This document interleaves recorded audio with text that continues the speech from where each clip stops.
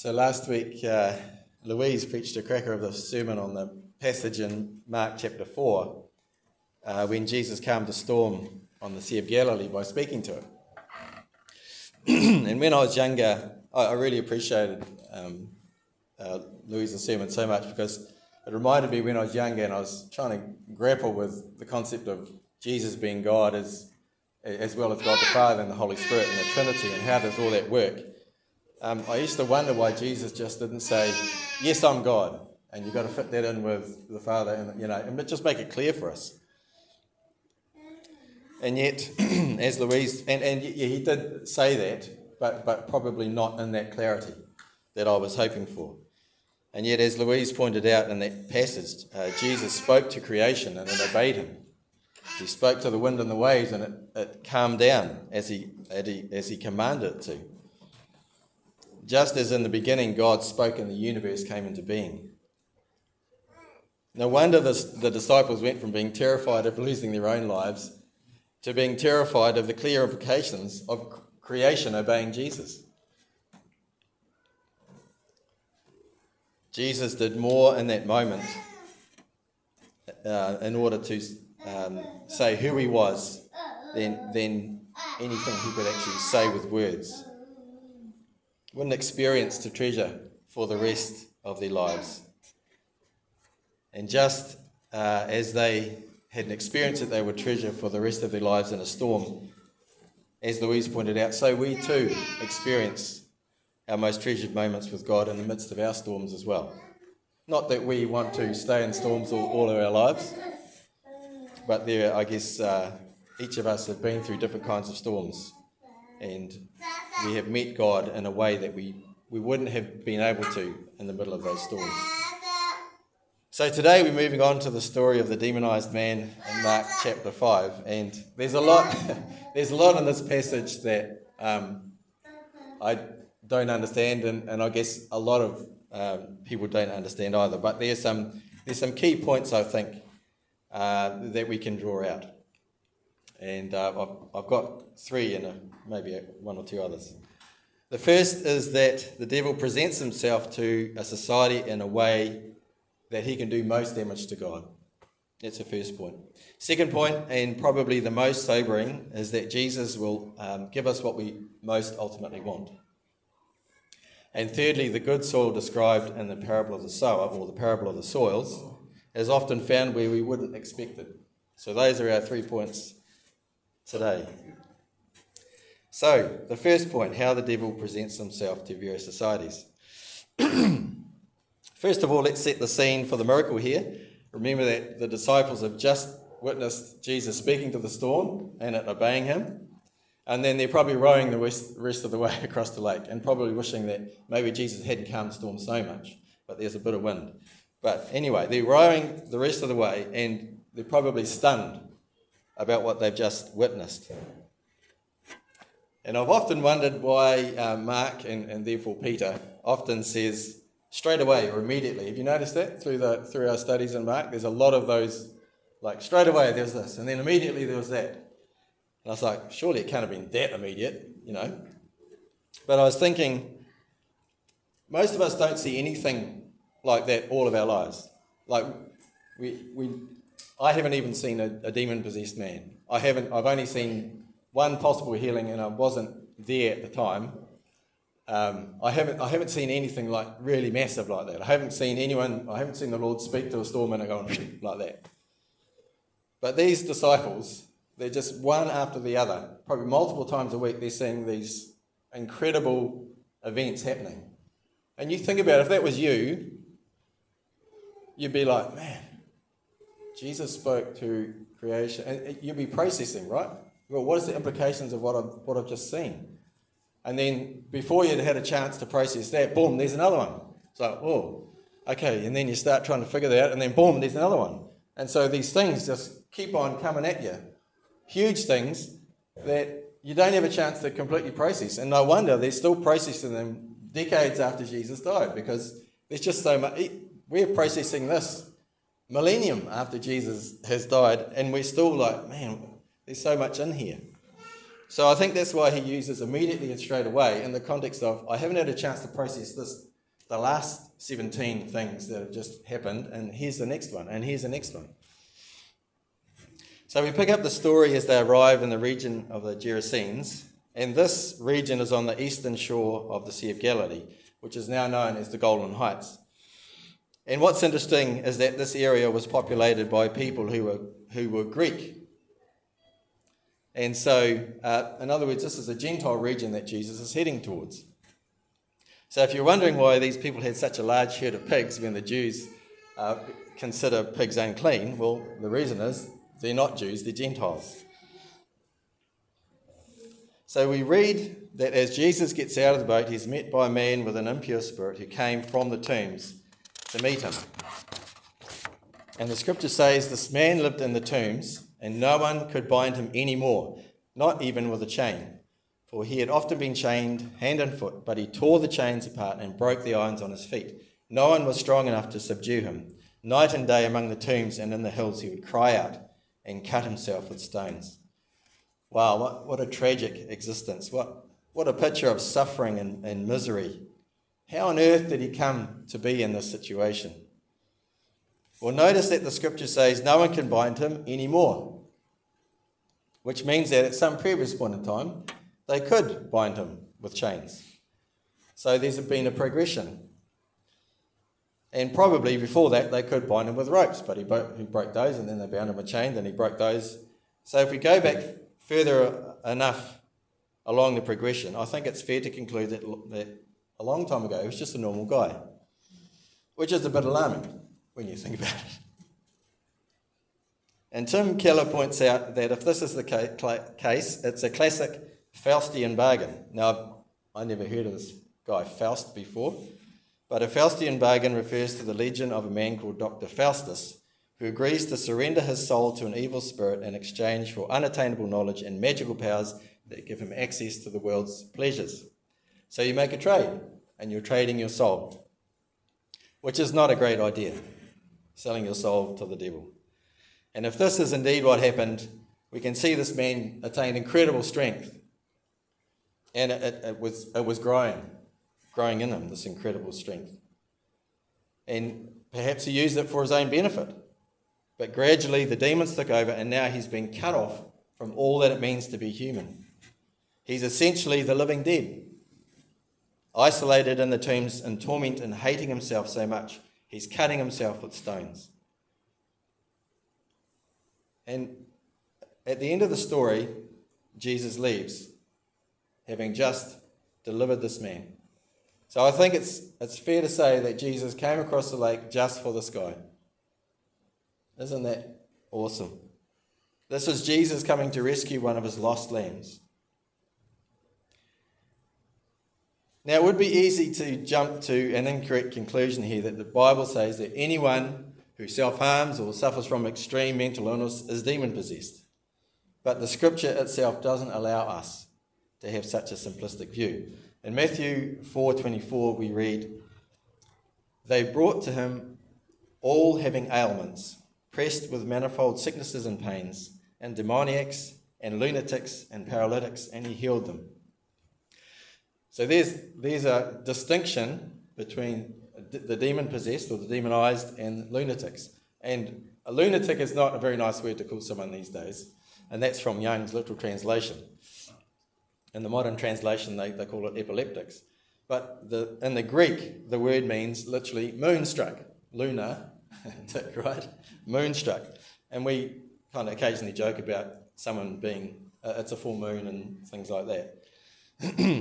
But the outcome of this scripture is that we can't simplistically ascribe all mental illness to demon possession, because the Bible itself makes a distinction. They knew about stuff like that.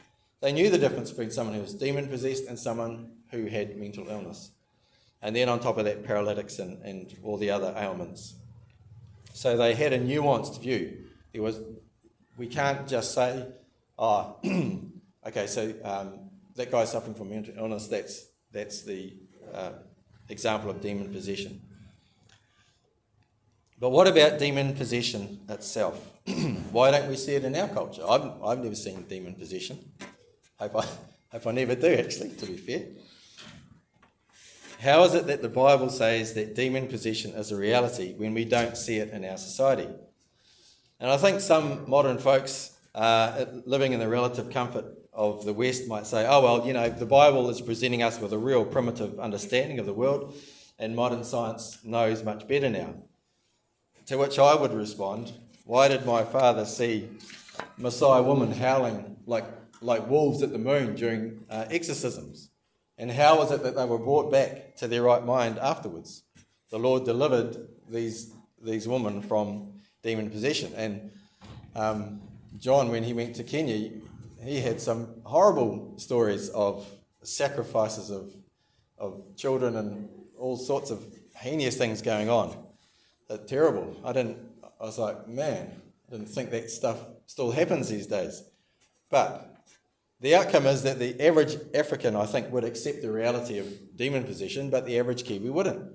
So what's going on? Are we just more advanced and we know what's up, and they're just primitive and they don't really know what's up? I think what's going on is that the devil presents himself to a society in a way that will do most damage to God. Think about it this way. If one of your atheist friends who doesn't believe either in God or the devil was suddenly confronted with demon possession, like this case, what would they be forced to do? They would be forced to recognise the reality of the spiritual world, right? And if they were forced to recognise that, yes, there was a whole other dimension out there of the spiritual world, then maybe I need to seek God because I can see evil and I really hope there's someone good there as well. But the devil's quite happy to leave people to live as atheists. Now, he wouldn't want to disturb that equilibrium, right? In Africa, though, he presents himself as a very powerful being. And Dad's got a number of stories, which created a lot of the Africans were fearful for Dad. And Dad was like, no, the Lord is fine, the Lord is God. And so he was able to remain in a place of peace.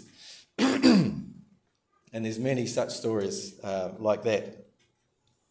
So the devil presents himself to a society in a way in which he can do the most damage to God. So does that mean the devil is not active in New Zealand? Absolutely not. I think most people accept that there are rapidly increasing rates of depression and anxiety, loss of hope, and most worryingly, I think, anger. I think people seem to get angry really easily these days over something very small. It's interesting, in the book of Ephesians, Paul says, "In your anger do not sin. Do not let the sun go down while you are still angry, and do not give the devil a foothold." So what does that say? It means if you remain angry and you ruminate on it and you don't deal with it, you're giving the devil a foothold in your life. Okay, so he's going to get in there and he's going to start amplifying that anger, make it get bigger and bigger, and eventually something really bad is going to happen. Do not give the devil a foothold. So unconfessed and unaddressed sin gives the devil an opportunity to make you its slave. Whether it's pornography or lust or anger or gossip or unforgiveness or any number of other things that we're all vulnerable to, the same thing happens. Gradually, one step at a time, slowly we get drawn into a snare set by the devil. So the devil is just as active as he is in New Zealand as he is in Africa, but I think in a more subtle and more fading into the background way. So that's our first point to be aware of. The second point, Jesus will give us what we most want. So let's look at the story. The man runs to Jesus. Now I thought, but when he gets to Jesus, it's the demons that cry out. So what's going on there? If this guy's so demon-possessed, how is it that he runs to Jesus? The demons would be going the other way. But I think, remember, it's a gradual thing, right? And I think there's enough of the man remaining in himself. I mean, why would he be cutting himself? He'd be, and why would he be in misery? Like, there's enough of the man remaining to run to Jesus, even though he can't speak. But that isn't it wonderful? That's all he had to do. He just had to run to Jesus, and Jesus did the rest. Jesus already knew what he most needed. In verse 8, we read, "For Jesus had said to him, 'Come out of this man, you impure spirit.'" So in other words, Jesus had already issued his command. And it was after that that the demon shouted, "What do you want with me, Jesus, Son of the Most High God? In God's name, don't torture me." I didn't see this for some time. In God's name, don't torture me. Now, in any exorcism, in any time or culture, a higher power is always called upon.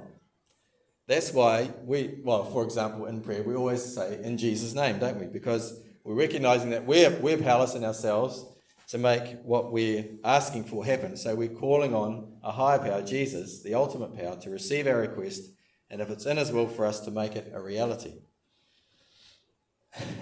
But this demon, he's trying almost like a reverse exorcism. He's calling on God to stop what Jesus is doing.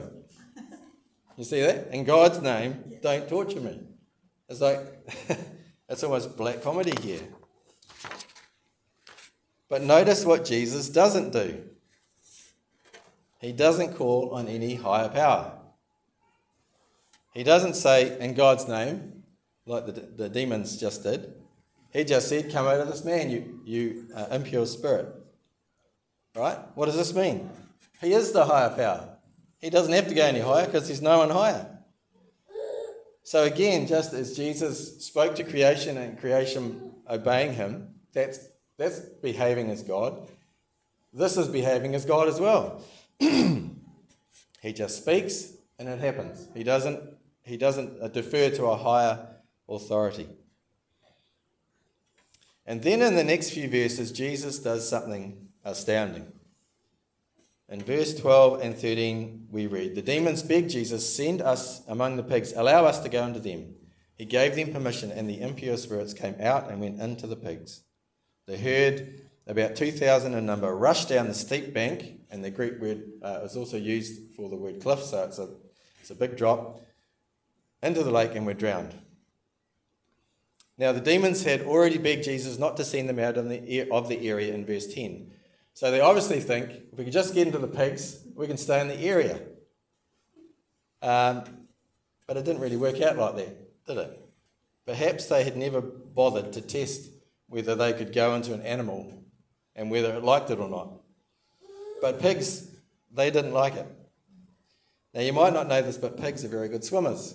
In fact, one is on record to have swum 11 kilometres. So the fact that they rushed down the hill and drowned themselves indicates just how freaked out they were. They were out of their minds, literally. Now, a whole lot of questions come up about the pigs, right? What about the pigs?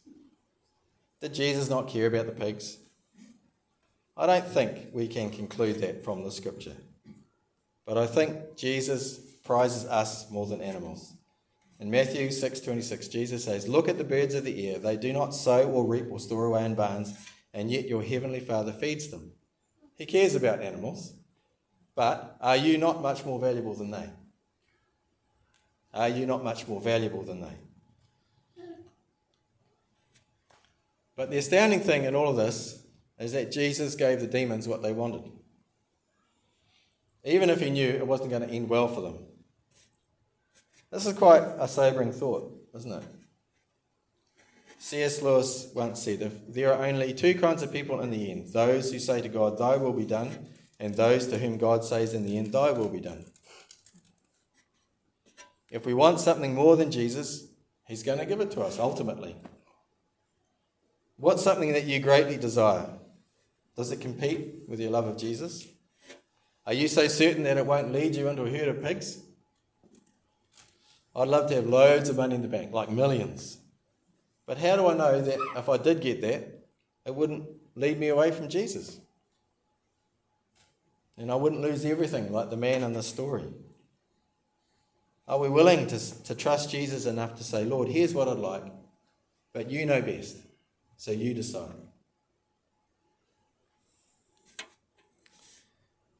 So that's our second point. Jesus will ultimately give us what we most desire. And the third point, the good soil. Verses 14 to 17 say, those tending the pigs ran off and reported this in the town and countryside, and the people went out to see what happened.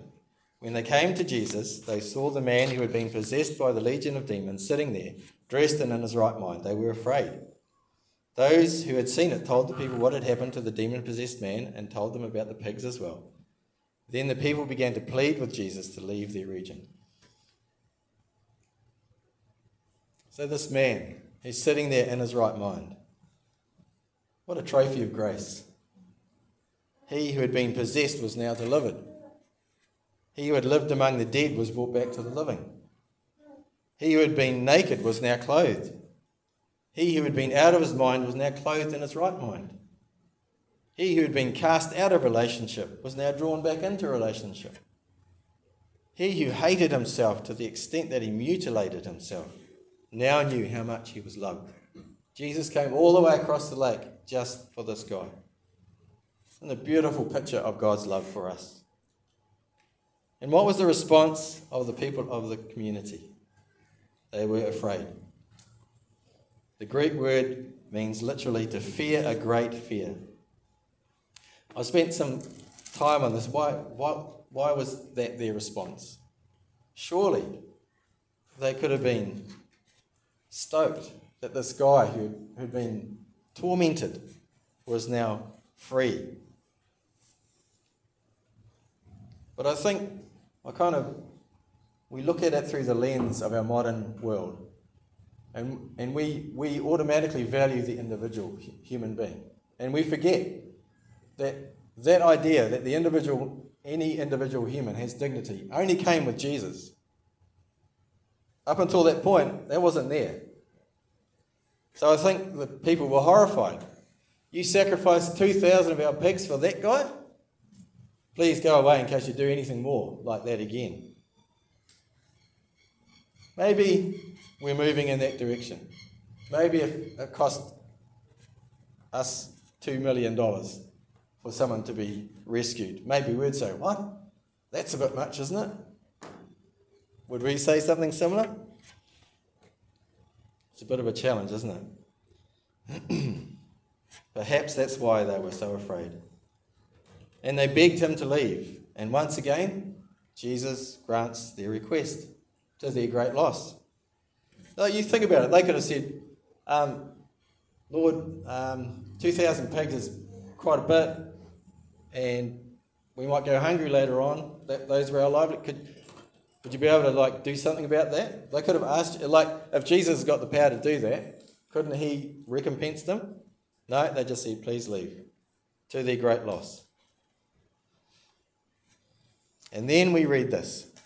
As Jesus was getting into the boat, the man who had been demon-possessed begged to go with him. Jesus did not let him, but said, go home to your own people and tell them how much the Lord has done for you and how he has had mercy on you.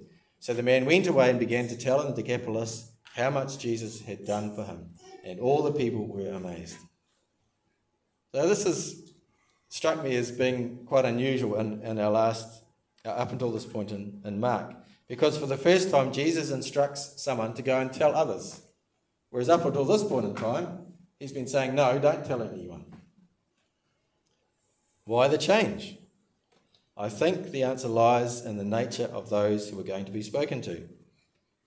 The idea that there was only one God and that he was concerned with individual human beings would have been shocking to the Greek and Romans, and they would have laughed at it. They certainly wouldn't have formed a huge crowd searching for the Messiah like the Jews would and did. But Jesus wanted them to hear the good news and see evidence of his power firsthand. So I think that's why he told this guy, you go back to where you came from and you start preaching. So what does all this mean? A few weeks ago, Michael took us through the parable of the sower, which he said could be better named the parable of the soils. And we understood that there was 4 different types of soil in which the seed of the word of God sprouted, but it didn't necessarily hang around. There was only one example, the good soil, in which it grew stronger and produced a harvest. But we didn't have any examples of what the good soil looked like. Now we've got an example of what the good soil looks like, don't we? Here's this demon-possessed guy. He's been delivered. He's been restored. He wants to go with Jesus. Jesus says, no, you can't do that. You go and do this. So he did. He's a true disciple. He's good soil, isn't he? Who would have thought that this guy was an example of the good soil? May we never discount anyone from the kingdom of God based on what we can see with our eyes and understand with our minds. So as we've journeyed through Mark, we've kept 3 questions in mind. Who is Jesus? What did he do? And what is this call to his disciples? So in the story of the demonized man, we see that Jesus is God once again. He's doing God-like things. He didn't call on any higher power when delivering the man. And on top of that, it didn't seem to matter how many demons were present. Whether 1 or 1 million, same thing. He just says, out you go, and they go. They had to obey the spoken command given to them by our Lord and God. So Jesus, who is Jesus? He's God, once again. What did he do? You just stand back and look at what he did. He went out of his way to go to a region filled with people whom the Jews regarded as not only unclean and oppressors, but as enemies to be destroyed. And he healed one of them. It's a ridiculous thing to do if you're a Jew, right? It's no coincidence, I think, that the demons told Jesus their name was Legion, a term used by the Roman army. They're the occupiers. But Jesus didn't take a sword to the region of the Gerasenes. He took healing and deliverance. Jesus told us to love our enemies and to do good to those who hate us. And here he is embodying that command. So this is important, really important for our society now. It seems to me we're separating into tribes. And when you separate into tribes, you start hating the other tribes. And you start, I think that's why there's so much anger. But remember, that's not Jesus' way. Jesus is calling us to love even those who hate us. So remember this, if you're ever tempted to begin to hate, if to look at a group of people and go, ugh, I wish God would wipe them out or something. That's not God's way. Finally, what is this call to us, his disciples? Firstly, you can't put a price on an individual human soul. It's priceless. You can see this in the story, right? If he called Abide Church into existence to reach just one person, it's worth it. Secondly, while the natural human response to those we consider evil is extermination, Jesus called us as his disciples to love. Thirdly, Jesus will give us what we truly want because he respects our free will. So his call to us is to value individual human beings, to treasure them, to try and see them as God sees them. To respond to others who hate us in love, and to ask God to give us hearts that love him above all else. Wouldn't it be tragic if we suddenly realised on the day of judgment that actually there's a part of me that wants something more than Jesus? That'd be terrible. Let's ask the Lord to give us hearts that truly love him above all else. Charles Spurgeon says, this narrative teaches us that the Lord Jesus Christ will go away if he's asked to. He will not remain where his room is preferred to his company. Just the respect that Jesus shows each of us, even demons. Crikey. Finally, I think there's one aspect of the story that is very moving. By the end of the Gospel of Mark, at Easter time, Jesus exchanged places with this man.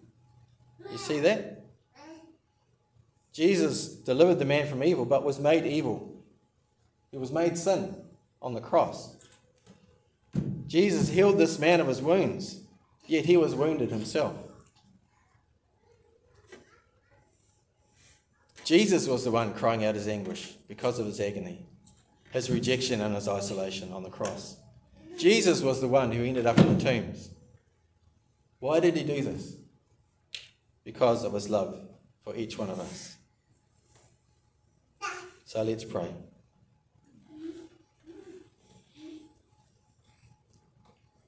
Lord God, we want to sit and meditate on the story and all that it teaches us about what you treasure, what you value. The sacrifice that you are willing to endure for those you love. And those you love are us.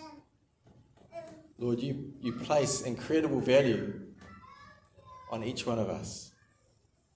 You've done everything you can to draw us into relationship with you. And yet you will not override our will. An incredible Lord. You are just amazing God. We thank you, Lord Jesus, that you experienced everything and more that this man did and went through. So, Father, soften our hearts. Give us the grace to respond to your love. Give us hearts that love you, desire you above all else. In your precious name we pray.